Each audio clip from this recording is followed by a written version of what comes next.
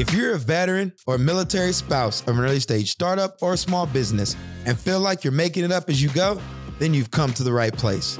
Welcome to The Transition, where we demystify the entrepreneur experience for veterans and military spouses who've already made or are looking to make the transition from the military into entrepreneurship.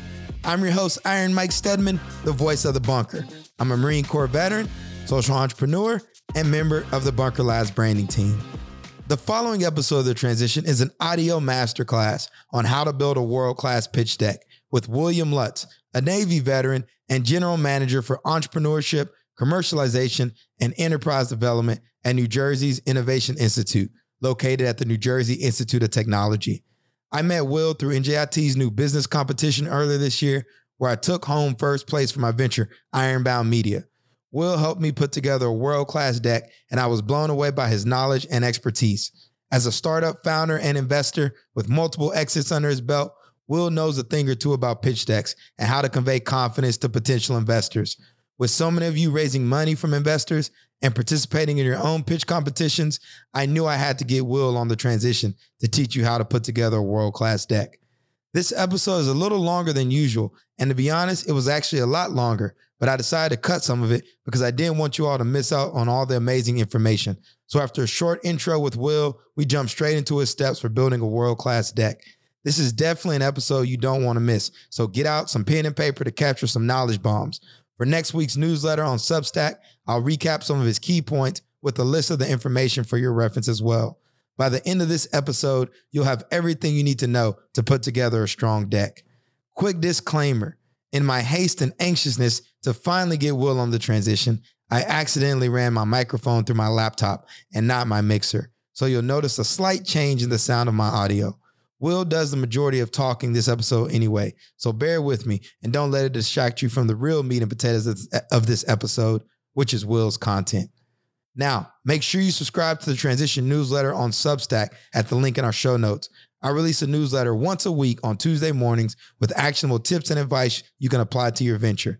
This past week, I wrote about the importance of finding a minimum viable audience. Substack allows you to leave comments on the newsletter and podcast episodes. That way you can let me know what topics you'd like me to cover, either on the show or write about in the newsletter. In addition, if you're interested in contributing to the newsletter with a post, email me at mike.stedman@bunkerlabs.org. This episode of The Transition is brought to us by the MetLife Foundation and their commitment to supporting veteran and military spouse entrepreneurs.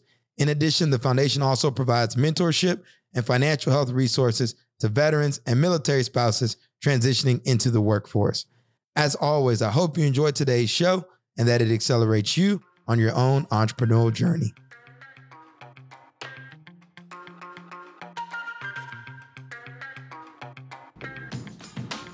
What is going on, everyone? You guys are in for a real treat today, as I have Mr. William Lutz with me from the New Jersey Institute of Technology's Venture Link program to talk with us today about how to build a pitch deck. Will, what's going on? Hey, I'm great, Iron Mike. How are you doing? Excited to be here. Excited to be doing this. I'm fired up. You know, one of the things with this platform, we get a lot of veterans in the Bunker Lab ecosystem who reach out to us and, ask us to cover some topics. And one of the things that keeps coming up is how to put together a pitch deck. So there's a lot of these veteran pitch competitions. It's a great opportunity for small businesses and tech startups to receive, some seed capital to launch. I'm the recipient of, maybe $50,000 in grant money through pitches. And so I feel like to go to the source. And Bunker, listen up. One of the reasons I reached out to Will was when I was putting the pitch deck together for Ironbound Media. I worked with Will because I was competing in the New Jersey NJIT New Business Model Competition. The New Business Model Competition, yeah. And they gave us an opportunity to have office hours. And so I signed up, found out Will was a veteran. We hit it off real quick. And man, he helped me put together an amazing pitch deck. And if I'm being honest, you really helped me dial in my business model about how I talk about Ironbound Media, internally and externally. And it's been, on the up and up ever since. And when we met, I had literally just launched this business. So I was still conceptualizing some things in my head.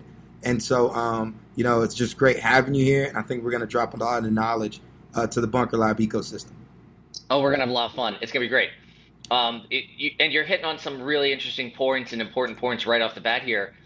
A pitch deck is one thing, and it is sort of the backbone to how we tell a story, but it's very much about storytelling and understanding your audience and how you position and communicate what it is you're doing. And it's something that I actually think military veterans are particularly well poised to do. Maybe we need some translation help going from veteran speak to commercial speak or business speak, but we're good storytellers. It's something that a lot of military vets are good at. I'm really excited to chat today about it. I want to go ahead and jump into Will's secret sauce for 9 slides that every pitch deck needs, and he's going to walk us through this. And I think you all are going to get a lot of great feedback. So if you have pencil and paper, pull it out, pull up your screen, start taking notes, because this stuff really works. And I've used it, hit a home run in my new business model competition, and it's been on the up and up ever since. Okay. So, Will, let's just jump right in. Talk to us about the 9 slides that every pitch deck needs. So, listen, there's a couple of things that every pitch deck needs, and a pitch deck is almost always a necessity. I've sat on both the investment and the startup side of the table. Whether well, let's not get into that for a second, but listen. VCs, investors, accelerators, programs like that, we see a million pitch decks and slide decks and business plans. And I've never, let me put this in context for you. I've never seen a pitch deck or a slide deck win an investment. I've seen it win competitions, but I've seen plenty of bad ones lose investments. And that's why I think it's really important. And another time maybe we can talk about some of the strategies that I've sort of learned over the years about how to raise venture money and seed money. But having a pitch deck that makes sense and tells a story that makes sense really needs to be something that everybody has. And so I've broken it down. I've done a lot of research. I've experienced it myself. I've also gone out and talked to people. I think there's a couple of slides that every pitch deck needs to have. You need to have a problem slide. You need to have a solution slide. You need to have usually a demo or product slide. You need an elevator pitch. You need a market size slide. You need a business model slide, a go-to-market slide, a team slide, and you need to talk about your unfair advantage. An unfair advantage, that's kind of a special case. We'll get into it a little bit. And sometimes when you're at a pitch event, don't do this. You need to ask for money at some point. If you're talking to venture capitalists or angels, you got to talk about what you're going to spend their money on. But let's not get into that because that gets into some other issues, which is not worth getting into today. I'm going to do a little plug for my program. If anyone's in the Newark area or New York area even wants to come out to New Jersey, I usually, for one of the workshops we do at the center, we'll go over this and I'll pull out other people's pitches and we'll start to analyze them and talk about how they use these various principles in their pitches. And it's really fun to see real startups and talk about, oh, this guy did this and they raised $3 million. That's crazy, right? Okay, so let's get into it, yeah? Let's talk about some of the slides that every startup needs in their pitch deck. First is your problem slide. Now, you got to remember that every investor is really facing a couple of problems. They know a couple of things. One is that 95% of all the startups are going to fail. And two, they know what they told their investors, what we would call limited partners, their return on their investment. So a venture capitalist they take money from bigger banks and hedge funds and all sorts of stuff and says, hey, if you give it to us and we'll deploy it in startups, we'll return capital to you at a multiplier. We need to be beating the market. So they know that 95% are going to fail, and they know that they're going to end up having to pay money back to their investors to make their promises so they can go and keep their careers as VCs. And so throughout a pitch deck, you need to tell two stories. One is, I am a company that's going to be $1 billion business, generally. There's caveats to that. And two, this is a business that's going to survive 5, 10, 15, 20 years. This is going to survive to stability, to exit, to IPO, to acquisition, whatever that might be for that company. It needs to survive and it needs to be a big enough market. And so when you get into and keep those two things in mind when we go through all of these different slide decks. So because each one of these slides tells one part of that story or is contributing to one part of that story. And the first is problem. What is this problem that you're trying to solve? You want to make sure that first, it's a real problem. And what do I mean by that? There's a lot of fake problems out there. There are lots of things that are, I call them the N of one problems. If anyone remembers their stats class from high school or college or whatever, is this a problem that just a small set of humans have? Maybe just you have this problem. Or is this a problem that actually is demand out in the world for it? And two, is it big enough? Is it a difficult enough problem that people are willing to pay for it? At the core of a lot of entrepreneurial theory and the conversation about entrepreneurship is that switching behavior, human switching behavior, is a really hard thing. So you don't have to be better than the alternative. You need to be 3 times better than the alternative. And so this has to be a big enough problem, a painful enough problem that people are willing to take a risk on your crazy solution. Because you're a startup. You don't have like McDonald's or Pepsi or whatever brand behind Walmart behind your back that somebody says, hey, that's a big brand. I can trust them. I know what they're going to deliver. You're a startup. You don't have brand value yet. So you have to make sure that the problem you're solving is significant enough and painful enough that people are willing to switch whatever it is they're doing now to you. And that slides us right into the solution statement, which always comes with a problem statement.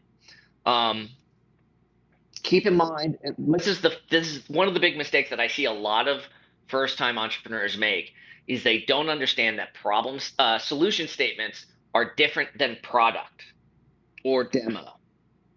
So I'll see an entrepreneur that says, okay, I'm going to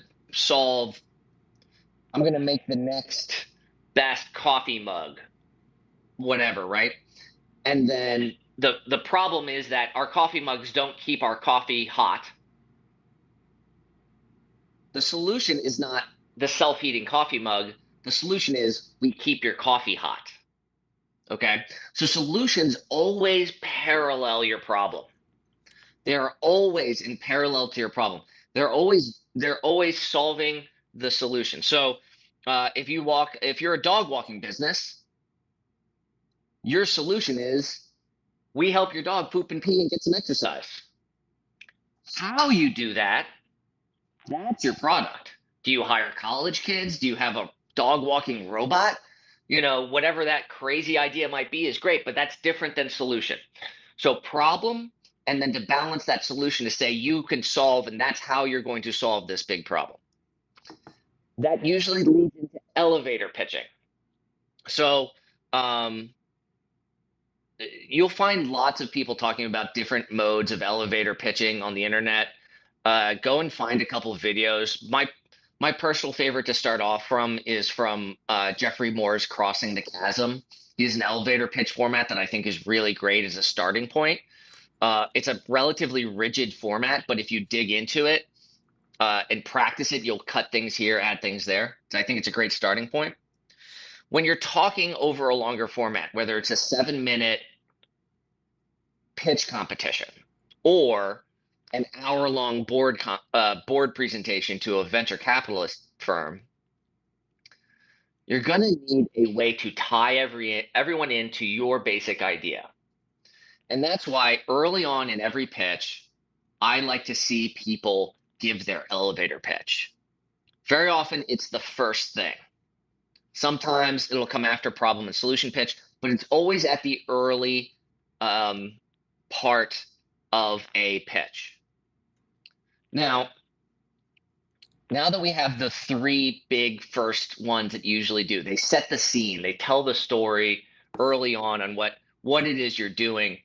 It's thinking about telling the story in a compelling way is an important aspect of every pitch. Again, whether it's a VC or a pitch competition, or just your great Aunt Ida who wants to cut you a little check to help their nephew out or whatever.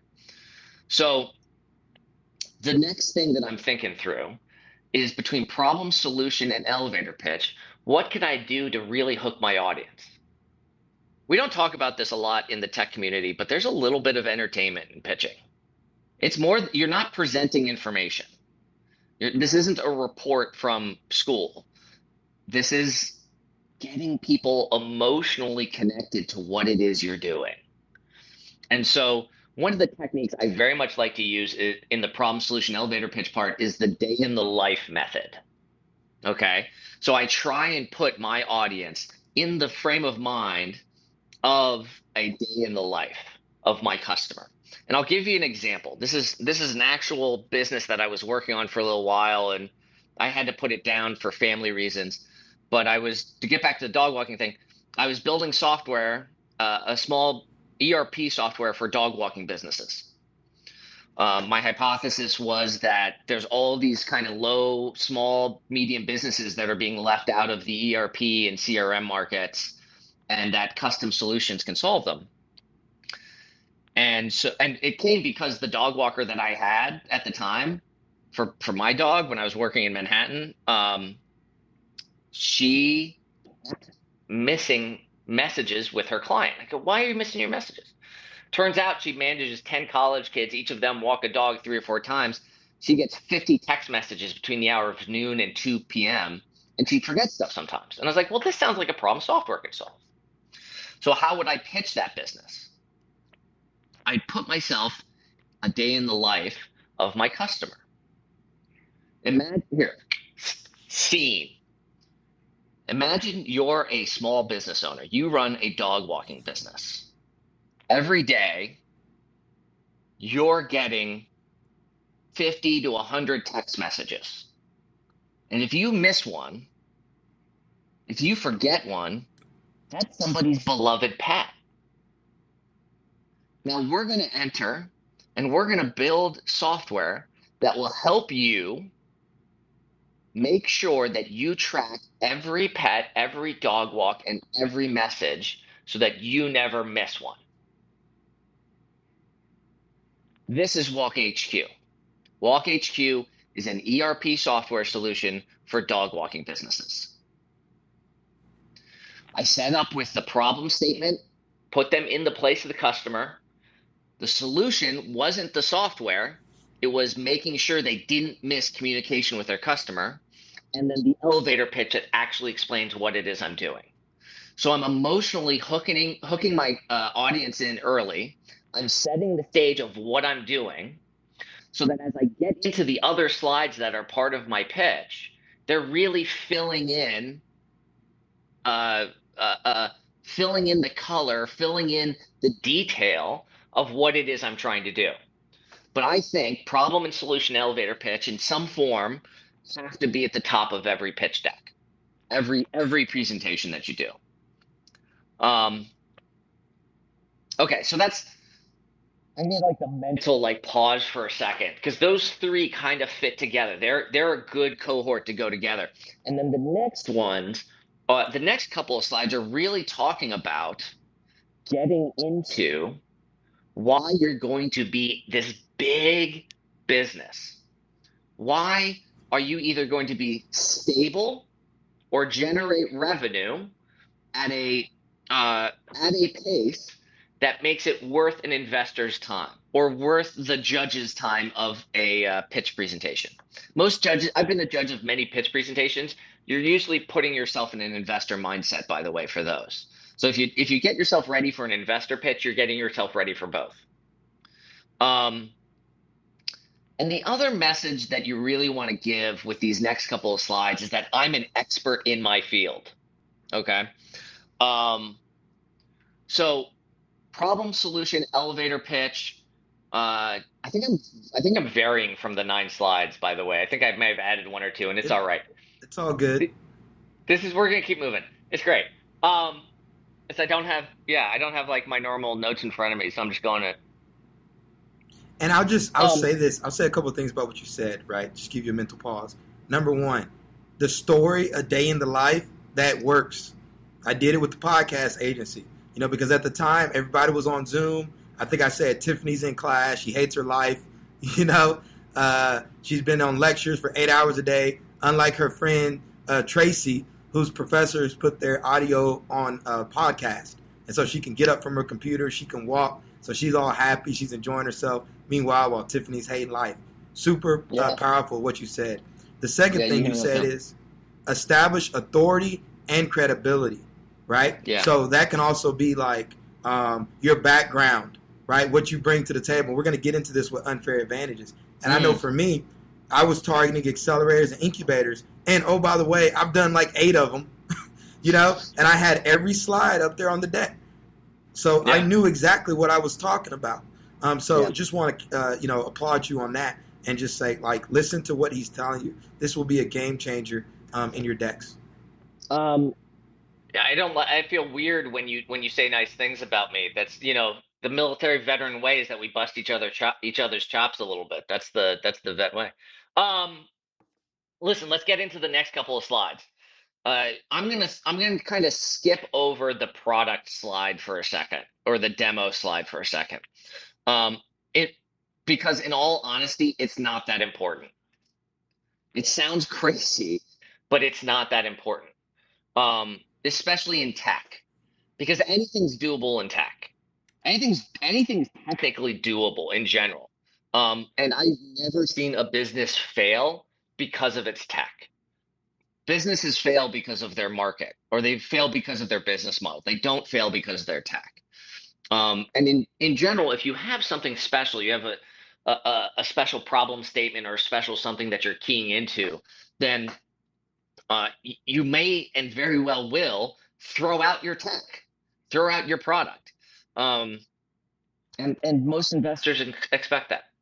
The one thing I will add to that, the one thing I will say about product or demo is that if you're doing this, never actually demo. Do a Wizard of Oz demo. Pre-record whatever it is. If you're a software person or a hardware person, don't bring your robot or your software out and put it on the screen and share it and whatever. Pre-record it. Maybe pretend you're actually sharing it, but pre-record it, because I guarantee you the moment you're presenting to somebody is the moment that your servers go down. And you do not want small technical bugs to be the reason that you didn't get investment. Because not that they don't believe your tech will work, they believe that you're not professional enough to make sure you're ready for a presentation. And that is an important piece. So if you're a software human, if you're a software person or a hardware person or a physical product person, I recommend, if you can, situational dependent, of course, don't actually show your tech. Show a video of it under controlled circumstances so that you don't get bugs. And then you're up there, you're presenting, you're going, "Oh, this normally works, I swear. This is normally something that happens." Um, okay, so moving on from product, the next big thing is market sizing. Okay, so there are 3 elements of market sizing, and remember our 2 messages we're trying to get across: big markets and will survive. And that's will survive to be that 5%, will survive 10 years. Um, Keep in mind that that's the context that we're setting. And here's the secret of market sizing. And I've seen lots of B school professors talk about it. We're making it up. Almost every time we're making it up, because we can't predict the future. No one can. What you want to do is put together a story that's coherent and makes sense. But I've never seen a VC especially in the very early days. Maybe once you get past a Series B or later, that's a different story. But seed and A, I've never seen a VC say, okay, let's break down exactly how you came up with that math. Does that make sense? And so I don't, you shouldn't be deceptive, but you can purposely curate what your market sizing is to tell your story because you don't know what your potential is. You're taking your best guess of what you're going to be in 10 years, but we don't know. No one predicted COVID and the incredible industries that have popped up and the industries that have collapsed overnight. That was never in anybody's pitch decks. We can't predict the future, so we take our best guess. But don't, I see a lot of people get hung up on this. So I've seen B school folks get really hung up on this and hooked into this. Then let me tell you, it really does not matter all that much as long as you're not crazy and out to lunch. Okay, so there's three elements of every market size slide deck in general. Okay, I've seen plenty of slide decks that don't include all three. I've seen plenty of slide decks that include 20. Maybe not 20, but more than three. But in general, if you're having trouble thinking about your market sizing, these are the three things you need. You need your total available market. You need your total addressable market. And you need the serviceable, obtainable market. Okay, let's break those down. Your total, I'm going to use an example here. We're all going to be in the pistachio business for a second. We're all selling pistachios. We're going up against Planters, guys. Okay? Total available market sets the stage for how big your market is that you're going after. And it's wildly bigger than you could ever do. And it's never, ever going to happen. Okay? So it is the total market that is available that you could, in theory, address. So with pistachios, we might say it's the total food market in the United States. If no one bought a single hamburger, no one bought a single French fries, no more eggs and Taylor eggs and ham and cheese if you're from New Jersey, no more pork and stock, no more nothing. We just eat nothing but pistachios 24/7. That's my total available market. That's the food market in the US. It's a huge number. You're trying to set the stage that this is a huge opportunity to start to dig into. Okay, that's TAM, total available market. Then we get into total addressable market, sometimes called serviceable addressable market. I've seen this go both. A lot of people call it different things. This is in the field that you can reasonably service. This is the market that you can honestly, truly service. Another way to think of it is, how big would this be if you had 100% market share in your world? So for our pistachios example, it means, what is the pistachio market in the United States? And again, this isn't a real number. No one actually is going to make this amount of money. This is just theoretical. You're going to look at it and say, what happens if Planters quits tomorrow and any other peanut and pistachio company quits tomorrow, and now my pistachio company is the only supplier of pistachios across the United States? It's impossible, right? No one's going to do that. But again, this is setting the stage for an investor to understand what the opportunities are as you grow and build your business. Okay, that's serviceable addressable market or total addressable market. Okay, if you want to Google it, Google those terms. The last one, the third one, is serviceable obtainable market. That obtainable part is the important part. What's reasonably obtainable? What can you honestly, over the long term, what can you honestly obtain? The other way to think about this is take a guess at what your revenues will be in about 10 years or so. And that's your serviceable obtainable market. Like, what can you actually get? And I've seen lots of people goof this up. And I swear to goodness, if I hear this, some entrepreneur come to me and say these words to me one more time, I'm banging my head into the wall until I can't see straight anymore. If we capture just 5% of the market, we're all going to be millionaires. That logic is not based in reality. Nobody just captures a market share. Good market numbers are what are called bottom-up analysis. That say, oh, it's $100 billion market. I'm going to capture 1%. That's $1 billion revenue.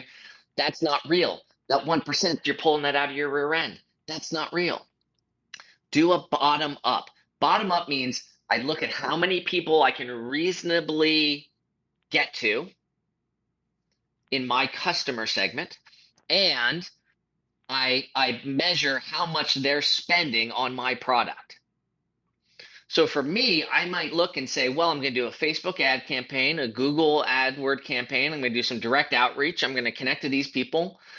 And, I think I can talk to 500,000 people. I think I can convince 500,000 people to buy my pistachios across the East Coast.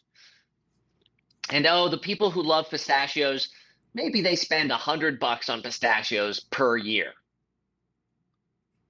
That's a $50 million market. And that's how you do good market numbers. Bottom up, not top down. If you're starting at a big number and you're taking a percentage at it, I'm going to laugh you out of the room. I'm going to kick you in the shins because Will Lutz told you, don't do that. If you ever come to me with a top down, I'm so mad. Come to me with a bottom up. How many people are there in this world? And how much do they spend on your thing? Or how much are you going to charge for your thing reasonably? And that digs into other business principles, such as who is your target customer? How are you going to get to them? How can you reasonably get 50 or 500,000 people, 500,000 people to pay attention to you? And do you find the right customers that really care about your thing? And that connects back to problem and solution statement at the beginning. Can I really find customers who really care about this thing? And I can give you another example in a second, but I want to keep moving because I want to keep an eye on time.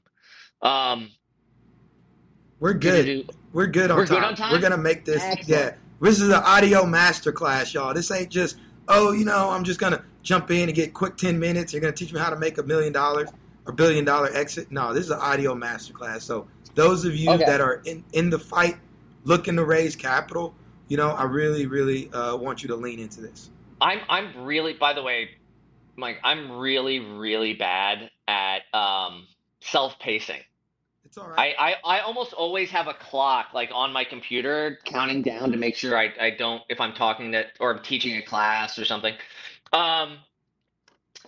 So, all right. So here, I'll give you an example. I this great young woman, lovely young woman.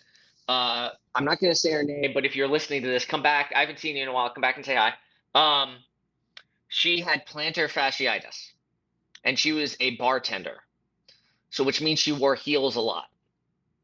And she had designed a shoe insert to help women who wore heels a lot with plantar fasciitis. All right. So she came to me, and I said, who is your target customer? Who are you going after? And she said, women who wear heels. I said, well, listen, that's who your target customer is when you're Walmart or McDonald's or Pepsi, but you're a startup. You're going to get your ass kicked by Dr. Scholl's every day of the week. Dr. Scholl's going to kick your ass. You need to find a target customer segment that you can cut your teeth on, and the people who really need what it is you're doing. I know this is a little bit of a segue from the slide decks, but this is really important, so I'm going to dig into this a second. There's 4 properties of a good early customer. They have the problem. They know they have the problem. They have the money to solve the problem, and they have some crummy Band-Aid solution that's attempting to solve the problem and not doing a good job. So I sent this woman, we did this, we worked on it. She came back to me a few weeks later, said, I figured it out. Women attorneys who work in cities, who are litigators. Do they have the problem? Yeah, they're on their feet, they're on heel, they're litigators, they're in front of a judge all day, they're in their heels, they have a lot of foot pain. They know they have the problem. In this case, we're going to say yes. If you have foot pain, you generally know you have foot pain. Not the case for all problem statements, but this one, yeah, kind of obvious. They have the money to solve the problem. They're lawyers. The running joke is that lawyers have more money than they should. So yeah, we're gonna say yeah. Do they have some crummy band-aid solution that's attempting to solve the problem but not doing a good job of it? Every attorney, female attorney that she spoke to, behind her desk in her big lawyery office with the big oak desk, hid slippers, flip-flops, or flats. Every single one. So when she talked about, getting back to slide decks for a second, when she talked about market sizing, what was reasonably obtainable for her were these women attorneys who were on their feet, in heels all day, every day, who needed this help. They're the ones banging on the table saying, please give me this solution. I'm in pain. And that's what's obtainable. That's a story. And by the way, there's thousands of them. And for when we get into go-to-market strategy in a second, she can do things that a Dr. Scholes can't. She can go to bar association meetings all over the US and say, hey, women, there's women attorney meetups, there's women bar association, these groups, these support groups online and in real life where these people are supporting each other and they're building community. And that's a community she can plug in and say, I think I've solved a problem that you uniquely have.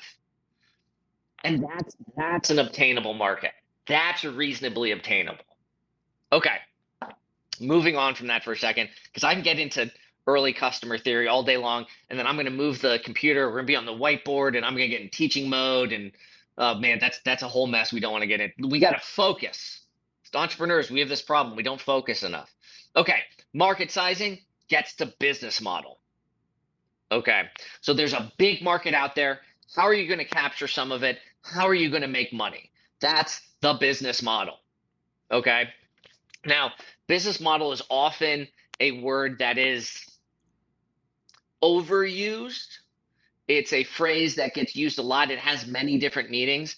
In this case, when we're talking about a slide deck, what we really mean is the very basics of how you're going to make money. Okay. I recommend keeping it as simple as humanly possible. In a slide deck, especially in a pitch competition, you might only have a couple of seconds to cover your business model.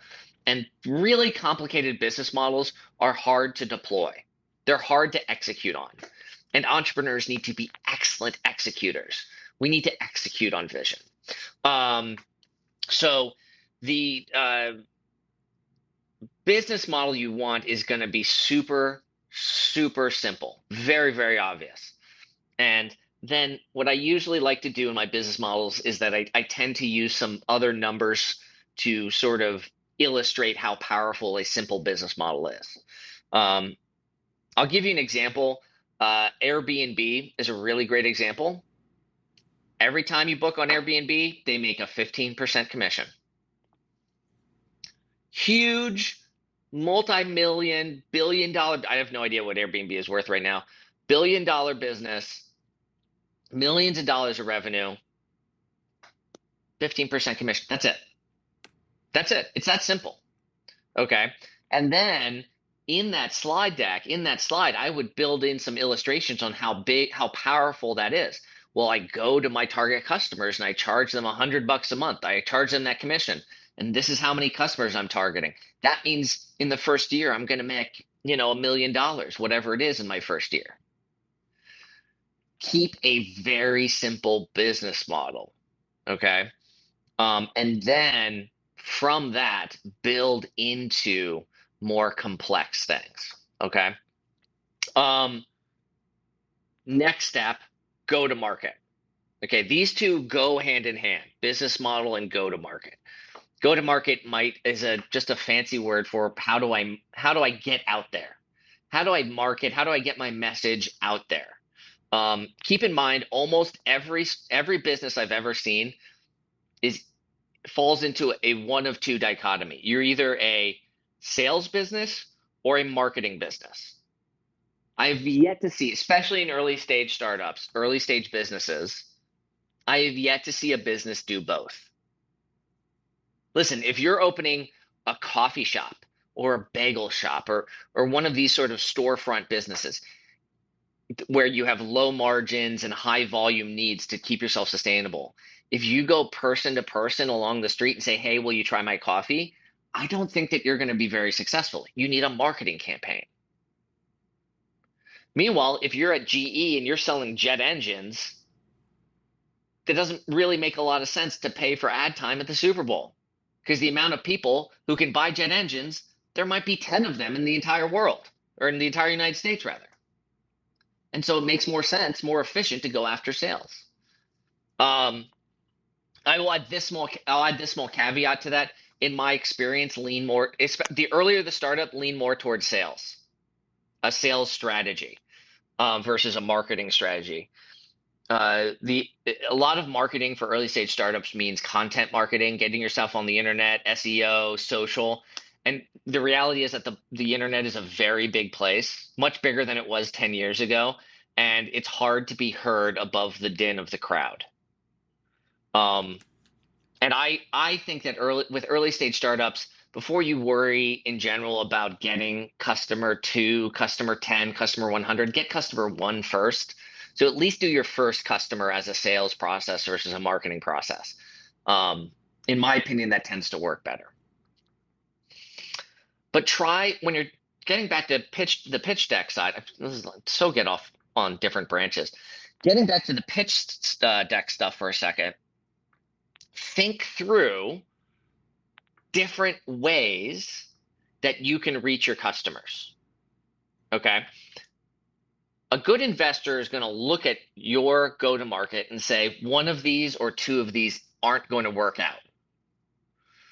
We can't predict the future, but we know, come on, we know that not everything's going to work perfectly. You're always going to hit bumps in the road. You're always going to hit roadblocks. And the best entrepreneurs tend to have multiple options. So if we try this and it works great, we double down on it. If we try, option B and it doesn't work, we throw it away and try option C. And if option C works, we double down on it and move on, et cetera, et cetera. I'd like to see in go-to-market plans have a couple of options. One of the really great tools I've seen is using conferences. Conferences and meetups are really great ways. If there's a community that's around your customer segment, use that community. I was doing when I was in this is a grad school, I was doing some work for a startup. We're engaging a coding product, teaching kids how to code at very early stages. And we were selling it to museums and schools. We realized that, going back to the 4 properties of an early customer, the people who really had that need were stay-at-home parents, who were stay-at-home teachers, stay-at-home homeschoolers. Sorry, the word was escaping me. Homeschoolers. A lot of military vets in this audience, right? You understand this. There's a lot of homeschooling parents, right? That when your kids, if your kids move around every 2 or 3 years, it's often nicer to have that stability of a stay-at-home schooling rather. So it's very popular among military families. What we realized is that stay-at-home parents were nervous about not having the technical skills to prepare their kids in a technical world. So this product really spoke to these people. And so we figured out that there's meetup groups and online communities and conferences and all of these other avenues, these channels, what we might call marketing channel, in real life, where they naturally come together. And your sales or marketing message has a much bigger effect because they're naturally coming together. We talked about that with the female attorneys earlier. And so it was an excellent go-to-market strategy for this company, because the other things that they were selling to didn't have quite the same community built around it the way that homeschooling parents do. They support each other in a really positive way, and they share resources in a really positive way. And so engaging that community can be really great. I've seen people really successfully go to Reddit and use subreddits to get their message out. Now, you don't want to go to an online community and say, "Hey, I'm trying to sell this thing. Would you buy it?" Because no one likes being sold to. But that's okay as an early stage startup because you don't want to just make a sale. You want to engage with a customer, get feedback, make sure you're producing something of value. And so what I would say is go to those communities and say, listen, I'm building this thing. I think it can really help you. I'm looking for some early users, some early customers. Would anyone be interested? Don't try and sell them. It comes across as disingenuous. Anyway, so back to go to market. Keep keep it simple.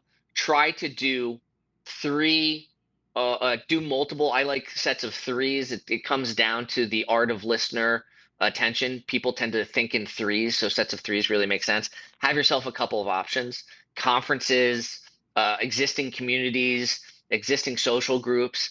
They're really great. One of the things that I hate as a go-to-market is if someone just puts like Facebook on their slides. Are you paying for Facebook ads? Did you happen into a great community on Facebook that really, you know, piles into this? Tell me about give me more detail. Um, yeah, okay, so that's go to market. Next one I want to talk about is competition. So competition is really, really important to talk about, and it's not for why you think.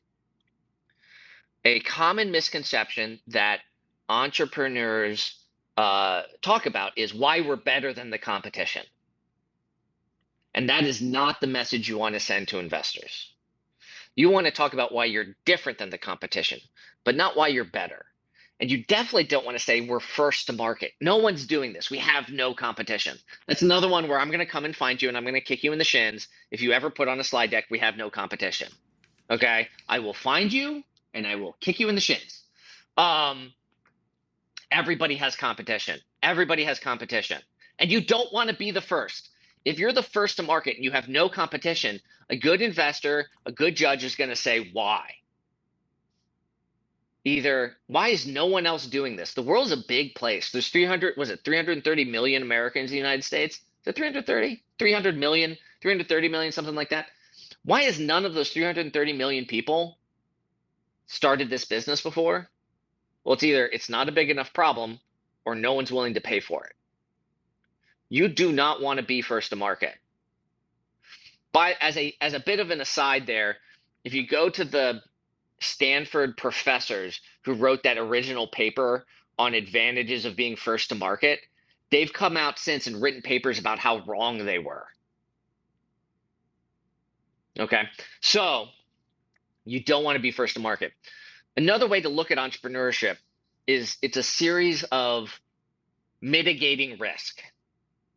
And the biggest risk that you have is, will people buy my thing? So if there's a good competitor out there, then they've mitigated that risk for you. They've done the work. They put all of the energy into it. That says this is a real need and people are willing to pay for it. That's a big risk. They've done you a huge favor. Don't say there are no competitors. Just don't. You kill my soul a little bit when people do. There's lots of ways to visualize this. Different investors have different ways to visualize this and think about this. Do you talk about other customers? I actually do. I do like a XY, what's called an XY graph. If you guys have never seen this, Google an XY competition graph. I think it's especially in crowded marketplaces, I think it's a great way to show where there's holes where you can create some value. Steve Blank has the rose petal graph if you're really on the cutting edge of stuff. The checkbox graph, also very good. Great ways to visualize competitive markets. And you don't want to talk about why you're better. You don't want to talk about why no one else is doing it. You want to talk about why you're different. How are you going to be more engaging? How you're going to capture this market in a compelling way? Okay, so moving on from there.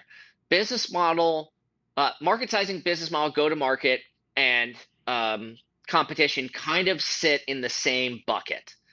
And you're doing a couple things. One is saying, again, remembering you're saying that this is going to be a big business and it's going to survive to exit or survive to sustainability. And the context behind these four groups of slides or whatever is that you're saying that you're an expert in this field. You know what you're talking about. You are the expert who can execute this. And that is what brings us to our kind of our last standalone slide that's really important, which is your team. There's a message that you need to send with investors, and it's why this team, why right now? Okay. So why are you the right person to execute on this? And many startups miss out on this. There's plenty of startups out there that are not the right team at the right time. Okay. So you want to talk about your team at the right place at the right time. There's a thumb rule for this that I don't think I've ever coached a startup team that actually can hit this thumb rule. But generally, you want someone who has industry or technical expertise. You want someone who's a sales hustler or marketing genius, and you want someone who's built startups before and knows how to build startups. If you can get those three people on your team, you're really set. You might want to talk about an advisory board or a board of directors that can fill in some of those gaps if you don't have them on your team. And I think it's a really important thing to do for all startups. I don't care who you are or what you're doing. It's really important for all startups to build community of support around themselves and to build a group of people who will support you and open doors for you, whether they're investors, whether they're just people who care about you. They can be family, they can be friends. I don't care. I think that if you can build a team of advisors who hit those three things, if you can't in your founding team, you're setting yourself up for success. So this really leads into the last important point. And this is really important because it shouldn't be a slide on its own. It generally is not. Sometimes it is, but generally it's not. And it's a concept called unfair advantage. Your unfair advantage is not first mover advantage, and it's not competitive advantage. It's unfair. What are the things about what it is that you're doing that other people cannot replicate easily? Okay, I'm going to pause and let that sink in for a hot second. What are you doing that other people cannot replicate easily? That's your unfair advantage. There's lots and lots of things that can be unfair advantage. It can be industry experience. It can be if you've got a patent or a trademark or some other form of IP, it could be that. It could be your team, really killer team. You go to these pitch competitions and you'll see people talk about their team and they've got an Ivy League education. And what they're trying to say is that we've got this unfair advantage that other people don't. It could be you're a member of some group or some support program. If you graduated from Y Combinator, or if you're a graduate of Bunker Labs and you have the Bunker Labs network behind you, that is an unfair advantage that other people cannot replicate. Okay? And then this leads into a point that I always want to make with military vet entrepreneurs. One of the unfair advantages that you guys have, that we have as military veterans, is our community of military veterans. We are an incredibly loyal group of people, and we support ourselves. We support each other. If someone cold calls me on LinkedIn or cold emails me or cold messages me on LinkedIn rather, or cold calls me, and they pick up the phone and say, hey, I'm a Navy nuke, or hey, I'm a mil vet. Can you give me 15 minutes of your day? I will always say yes. And there is not a group of humans on this earth that I won't do that to. And I believe that most military vets are the same way. And there's lots of us out there in the world in executive roles and doing great things, and we always tend to support our community. And so being a military vet, especially if it aligns well with what your business is and what you're trying to do in the world, that can very well be your unfair advantage. And these unfair advantages, again, I mentioned this before, they tend not to be their own slide. If you've got IP tends to be its own slide. You got to talk about IP if you've got a patent. But generally, unfair advantage is going to be highlighted somewhere along the slides that we've talked about already. Somewhere you're going to talk about your team. Oh, Steve is a military vet, um, and we're making this software for jet engines. Well, yeah, every Air Force vet and Navy pilot out there goes and works for the Air Force, the aerospace industry when they leave. That's a huge recruiting tool. So there's a huge network that you can plug into that your competitors just can't. And that's your unfair advantage. And it comes across in team. It comes across in go to market. It comes across in all of these other slide decks. All these other slides in your deck. What do you have that's unfair that other people can't do? And everyone's got an unfair advantage. There's a little bit of self-effacement, there's self-awareness. That's a tough thing there. We started with taking off your armor at the top of this, and feeling imposter syndrome, which every good entrepreneur does, and in fact you kind of want to lean into, which is a whole nother topic. You all have an unfair advantage. Everyone's got something. It's just a matter of identifying it, clarifying it, refining it in a way that you can communicate to an investor or a judging panel that makes you compelling. You know, we were just talking about this at the intro, and to explain it to our listeners, right? You know, I go by Iron Mike Stedman because I'm the founder of Ironbound Boxing and Ironbound Media. All right. Now, if somebody wants to get into boxing today and start coaching, I've been doing it for 15 years at this point. I also have a gym. I also have all this other stuff.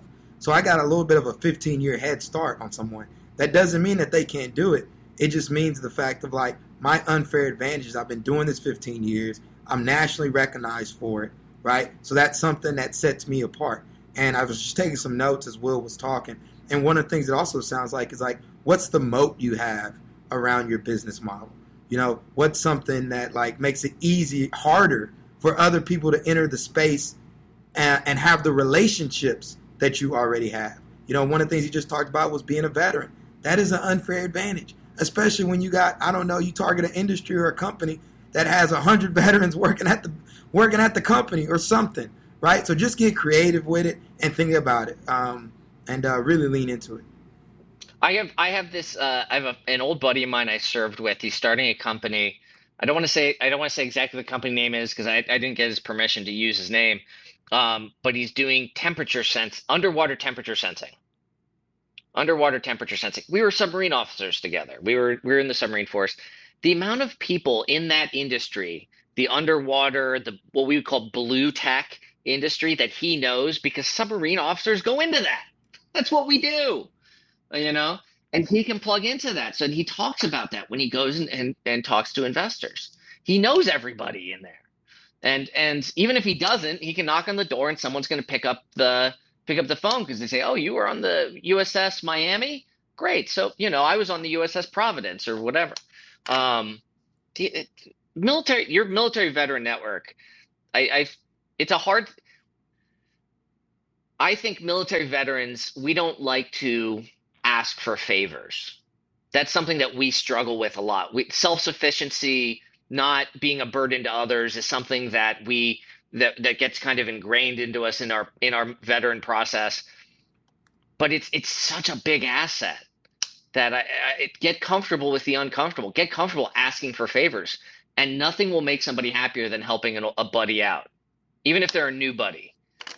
You know, so yeah, just double, triple down on that. That's again with Bunker Labs. It's a whole support network of people who are been through this with you, that are military veteran entrepreneurs that are in, you know, doing the same things you're doing, going through the same struggles, the same lessons. And man, we support each other, man. We support each other more than any other community I've seen.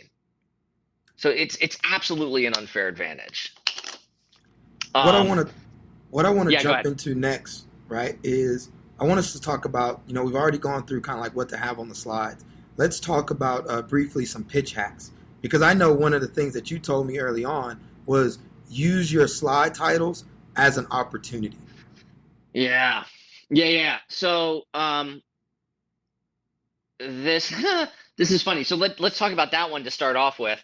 Is think about every square inch of your slide deck. every square inch is an opportunity to get your message across stronger in a more compelling way.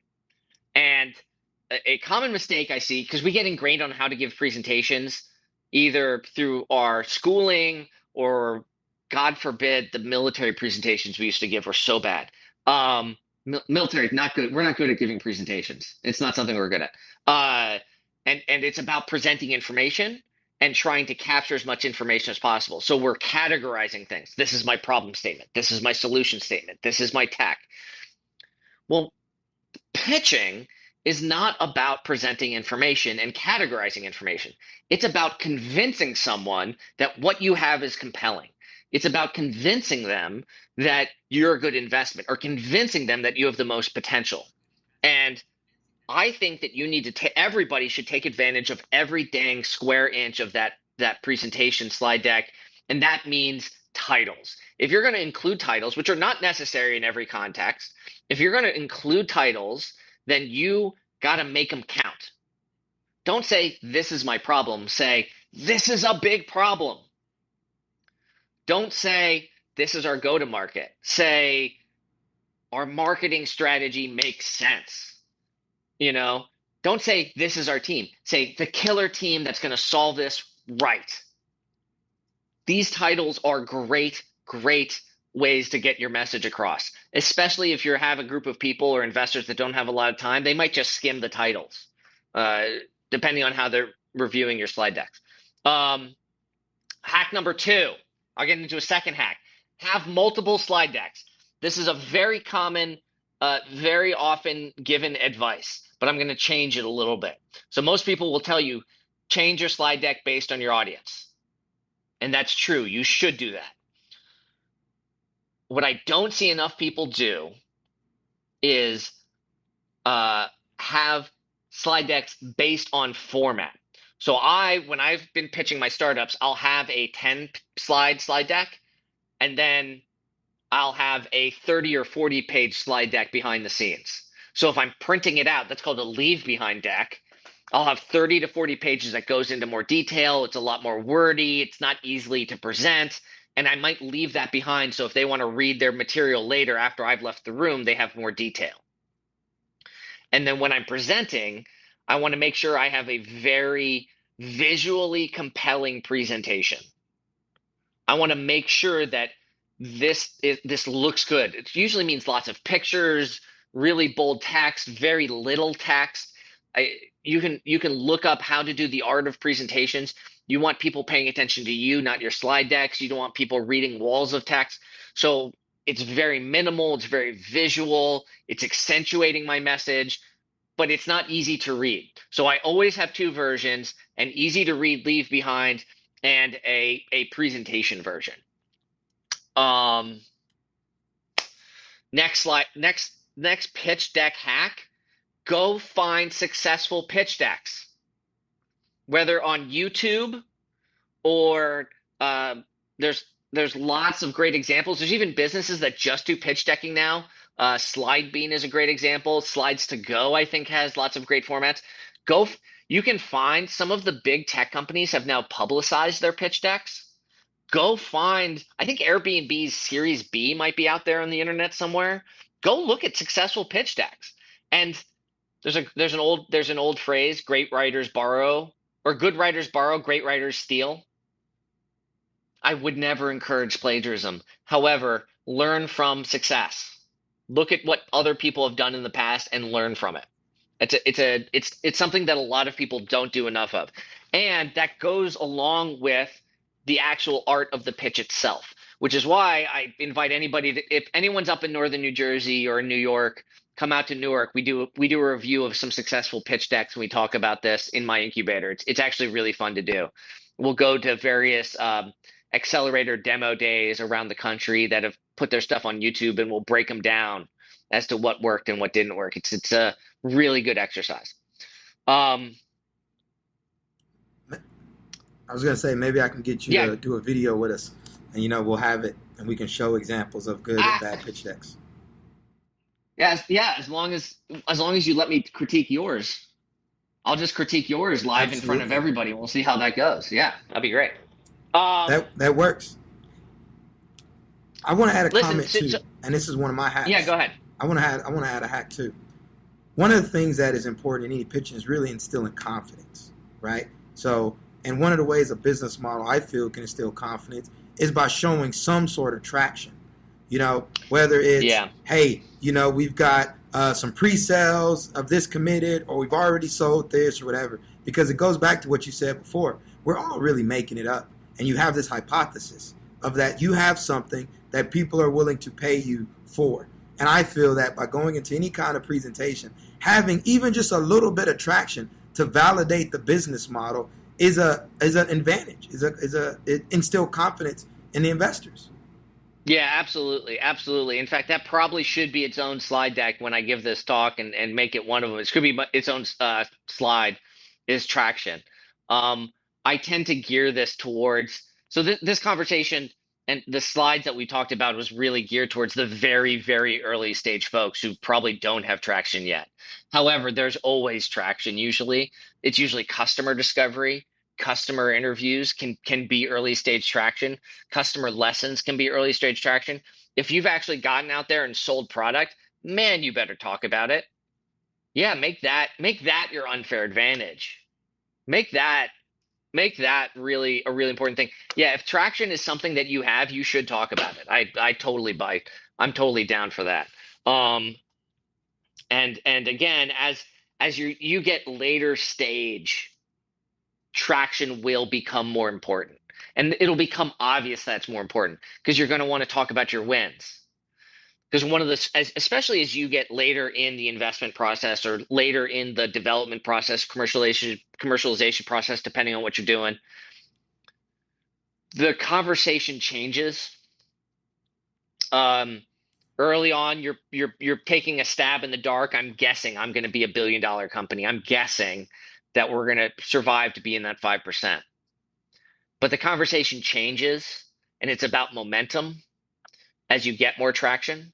It's going to investors and saying, I've got this great opportunity, and if you don't jump into this boat right now, you're going to miss out. And here's all my traction. And I want you as part of this because we have a lot of, cross-pollination. We have a lot of things that we can do together. And FOMO is real in the investment community. Everybody wishes that they were the ones who invested in Facebook and Twitter and Amazon. Everybody wishes that. And every investor is afraid that they're going to miss out on the next Facebook or Amazon or Twitter. And so if you could tell a story using your traction that says, this is a rocket ship, man, and we want you to be part of it. And if you don't, that's on you. That can be, and so so let me switch gears for a second. And I know I'm kind of steering away from pitch hacks for a little bit. The way that I talk about this stuff is very much in the high growth tech field, because that's the world that I live in. However, a lot of this applies as well to small and medium businesses as well. There might be some different pivots, some different perspectives on these topics, but it still applies in a lot of the same ways. So, if I'm talking about traction, I might not talk about the rocket ship. I might say, man, every customer is coming back and using us over and over and over again. Retention. That's so much of a bigger issue in small, medium business. In high growth tech businesses, it's about that rocket ship growth. In small business, it's about retention. And so, that can be your traction too. And so if those of you who are listening to this or watching this or whatever, and you're saying, man, Will's only talking about software, high growth, Silicon Valley style stuff, this applies to small business too. It's just that's the language in which, because that's the world I live in, that's the language that I use to describe it. And going back to what you said previously, and this is for what I've seen within the bunker, especially when people are trying to achieve liftoff, everybody thinks you can just focus on marketing, have customers magically happen. But what puts small businesses out of the fight? Not having enough cash flow, right? What puts startups out of the fight? Not having enough cash flow. So I'm a fan of what you said early on, which accomplishes what we're talking about in getting traction and confidence, is not just focusing on marketing activities just to look busy, but getting out there and actually generating sales, whether you're a small business or you're an early stage startup. Yeah. Yeah, I totally agree. I totally agree. I'm going to jump. Actually, what you said sparked a memory in my brain, a thought in my brain about another small business, a small like sort of pitch hack. And I don't know if hack's the right word, but we'll go with it. If you're in the startup community, we talked about everyone's going to give you the advice, modify your pitch based on your audience. Keep in mind that there are uh, communities, broad communities and ethoses and general methodologies in different places of the world. So yeah, I'm going to pay attention to my audience, but even beyond that, if I'm pitching in San Francisco, the heart of high speed venture capital, I'm going to emphasize different things than I am if I'm in the New York East Coast area, which is the center of the financial capital markets world. It's a little more risk averse. It's a little more stable. The business model is more important than my growth or go to market. And I keep in mind those broader communities of where I am. If I'm in the Midwest and I'm pitching, it's a very different community. If you're in Austin and you're at South by Southwest at some event, it's a very different community. And keeping those in mind, even more broad community strokes can be the difference between winning and losing a pitch competition or winning or losing investment. Um, that brings me to one other thing I have to get off my chest about pitch competitions. This is this is something that I absolutely have to get off my chest about pitch competitions. I talk about this, I teach this, I help people with this stuff all the time. When I was a student and doing pitch comp and with my startup and doing pitch competitions all the time, I almost never won them. I was I rarely won pitch competitions. And here's the thing about pitch competitions that people don't talk about. And I can say this because I've been a judge of many now. It's a tough thing being a judge because you often get some great companies and great startups. And one of the things that drives me nuts is when people leave a pitch competition and they don't have that gold medal or whatever that big check size is, and they go home and they say, man, maybe I shouldn't be doing this. And that is just not the case. And um, let me tell you, it might just be, it very often is that it's not that you're bad, it's that you're in a really good field. There's lots of really great people out there, and some people are good at pitching. Some people are great at running a business. Some people are in the right place at the right time and have the right judges that have the right experience that matches with their thing. And that doesn't mean those that don't win are bad businesses. It just means you didn't win that competition. And so the amount of times I see students or startup founders come back to me and say, man, this sucks. I really, I thought I was in a great spot and then I didn't win this pitch competition I was really jazzed for. Maybe I should do something. No, no, it just means you didn't win the pitch competition. Maybe it's that the whole field is really good this year and the judges had a tough choice picking the best of, the old joke, the lesser of evils. In pitch competitions, it's the exact opposite. You have to do your best to decide between, a lot of really good options. And so there's a whole industry around pitch competitions that sometimes can have some negative side effects that those of us who run these things lose track of. And so if you're ever in a pitch competition or you're pitching to a VC and you don't win or you don't get your investment, that's okay. It doesn't mean you have a bad business. It just might mean you have the wrong VC or the VC is looking at other options that fit better with them. Um, and that's something we don't talk about that enough in the startup community. So I know this has been a long episode because we're gonna call this a master class. This is an audio master class on setting yourself up for a pitch, putting together that world class pitch deck. But one of the things I want to do as we start to close out is, are there any save rounds you have? As we wrap this interview up. I will say this about pitch decks, and I'm going to reiterate something I said up at the top. Pitch decks will never get you an investment. They might win you a pitch competition, but they'll never get you a VC. However, a bad pitch deck will lose you a pitch competition and it will lose you a potential investor. So what the obvious sort of question is, what does get you the win? What does get you the investment? And in my experience, and especially the earlier stage you are, relationships and who you know matters more than what you know. And that usually leads me to a discussion on relationship building strategies, um, especially people who are investors or important people or advisors that you want to be engaged. And they're busy people, they have their own lives. Um, they want to support you, but they do have their own world that they need to pay attention to. This is not a pitching hack, this is a startup hack. One of the best habits that startups can get into is sending out a people who love me email. This might be advisors, this might be future investors. It's an update email of behind the curtains on what you're doing. Maybe some numbers on what you're doing. And I send it monthly. Even projects that I'm doing here at the university, if I'm spinning up a big project, I'll engage people with like kind of a monthly update email. And I'll use an Agile or a Scrum framework to talk about it. What are the things I've done since the last email? What do I plan on doing in the next month? And where am I having trouble with? And I advise any entrepreneur who wants to get on my radar and chat with me, I love it when I get these because I got to run a center here. I got to do all the stuff that I have to do for my life. And then once a month, I read through this real fast. I look at where they're getting stuck on. And if I can pull the resource to help them, I'll pull it. And if you're engaging an investor, this is a great way to build a relationship and build data points towards success. Because investors are getting, I think the average number is 10 to 15 pitch decks a day. And you can build a beautiful pitch deck. You can listen to a podcast like this. You can, and you can have nothing behind the scenes, but put together a beautiful pitch deck. They want to know what's real. They want to know what actually is out there in the world and doing real stuff.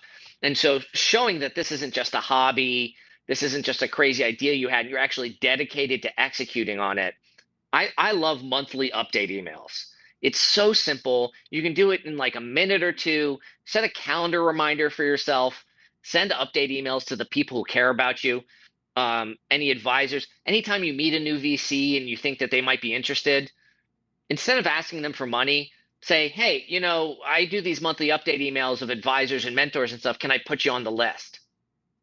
And then when you are ready to raise money, it's a really great way to engage in these people because, listen, the numbers are, I think the stats are you have to talk to 100, you have to kiss 100 pigs, right? You have to talk to about 100 VCs before you get the 4 or 5 you need to raise around. You don't have the energy to maintain coffee meetings and dinner meetings and relationships with investors ongoing for 6-12 months. So these update emails, which you can do for a minute or two once a month, can keep these people engaged, help feel like they're involved, give them a way to help you. I know it's a little off from pitching, but I really do think that along with a good pitch deck, it can be a recipe for success for a lot of entrepreneurs. No, that's great. No, thank you for sharing that. And I'm like taking notes down this entire presentation. So yeah, Will, where's my ironbound mic update email, man? It's coming. Let's go this. So Will, where can people find you? How can they get a hold of you to kind of keep these conversations going? And full transparency. One of the things I'm even thinking about is as we continue to build out this platform, love having you as a recurring guest. Maybe bring you on to talk about fundraising. And then I would love to even do a video demo on what makes a good pitch deck. I love tearing apart pitch decks. It's one of the things I enjoy doing. I know it's a small subset of the investment and entrepreneurial community, but it's one I really enjoy doing. And I have a lot of stuff that I can talk about in this. I also have some very strong feelings about what works and doesn't work on the VC side. My incubator is probably the best way to get a hold of me. Venturelink.org. I think I got my mug here, venturelink.org. It's the incubator at NJIT. It's where I spend most of my time.